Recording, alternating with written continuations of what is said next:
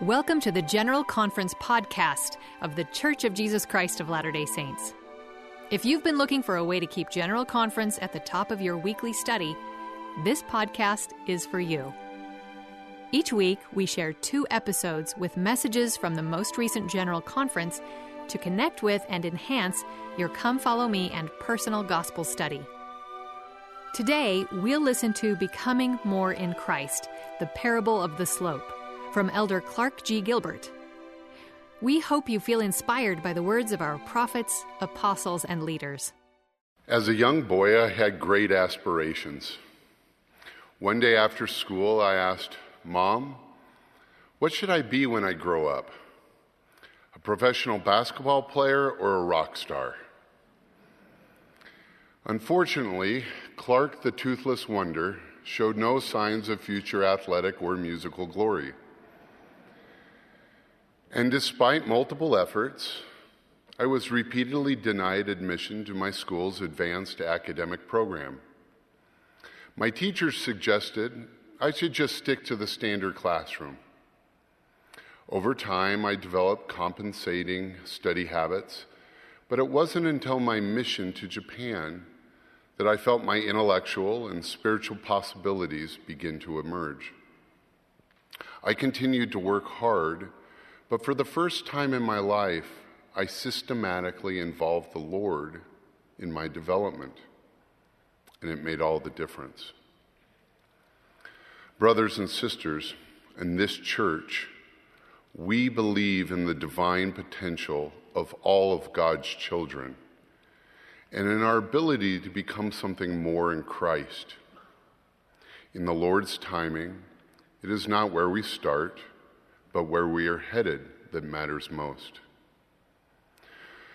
To demonstrate this principle, I will draw on some basic math. Now, don't panic at hearing the word math in General Conference. Our BYU Idaho math faculty assure me that even the beginner will grasp this central concept. It starts with the formula for a line. The intercept, for our purposes, is the beginning of our line. The intercept can have either a high or a low starting point. The slope of the line can then be positively or negatively inclined.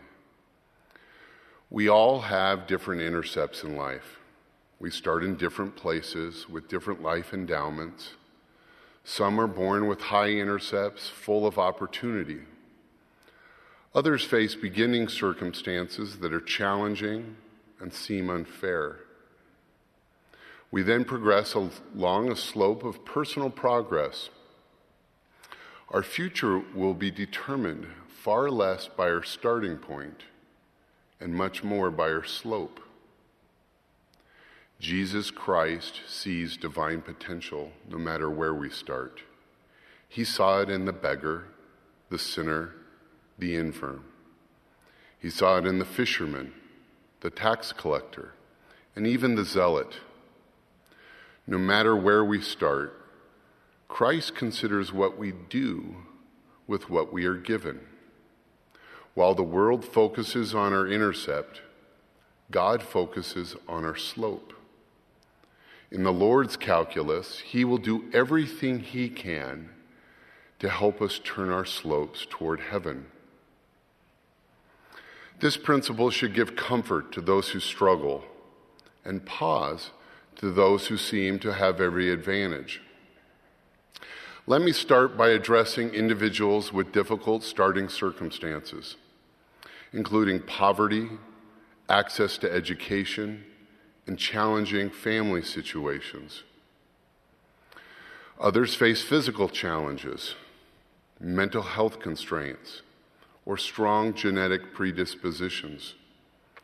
For any struggling with difficult starting points, please recognize that the Savior knows our struggles.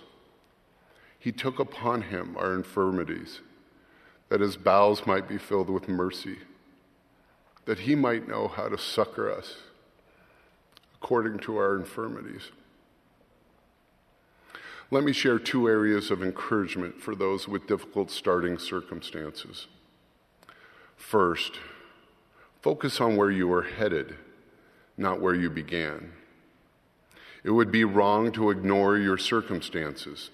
They are real and need to be addressed. But over-focusing on a difficult starting point can cause it to define you and even constrain your ability to choose. Years ago, I served with a group of inner-city youth in Boston, Massachusetts, who were largely new to the gospel and to the expectations of this church. It was tempting to confuse my empathy and concern for their situation with the desire to lower God's standards. I eventually realized that the most powerful way to show my love was to never lower my expectations. With everything I knew to do, we focused together on their potential, and each of them began to elevate their slopes. Their growth in the gospel was gradual but steady. Today, they have served missions, graduated from college, married in the temple, and are leading remarkable personal and professional lives. Second, involve the Lord in the process of lifting your slope. While serving as the president of BYU Pathway Worldwide, I remember sitting in a large devotional in Lima, Peru, where Elder Carlos A. Godoy was the speaker. He looked out over the congregation and he seemed overwhelmed, observing so many faithful first-generation university students. Perhaps reflecting on his own path through such difficult circumstances, Elder Godoy stated emotionally, "The Lord will help you more than you can help yourself. So involve the Lord in this process." The prophet Nephi taught that it is by grace we are saved after all we can do. We must do our best, which includes repentance, but it is only through His grace that we can realize our divine potential. Finally, let me share 2 areas of counsel for those with elevated starting points. First, can we show some humility for the circumstances we may not have created ourselves? As former BYU President Rexy Lee quoted to his students, "We have all drunk from wells we did not dig, and warmed ourselves by fires we did not build." He then called on his students to give back and replenish the educational wells that earlier pioneers had built. Failure to reseed the fields planted by others can be the equivalent of returning a talent without increase. Second, focusing on a high starting point can often trap us into feeling that we are thriving, when in fact our inner slope may be quite stagnant. Harvard professor Clayton M. Christensen taught that the most successful people are the humblest, because they are confident enough to be corrected and learn from anyone. Elder D. Todd Christofferson counseled us to willingly find ways to accept and even seek correction, even when things appear to be going well. We must seek out opportunities to improve through prayerful petition. Regardless of whether we start in abundant or difficult circumstances, realizing our ultimate potential will only happen when we make God our partner.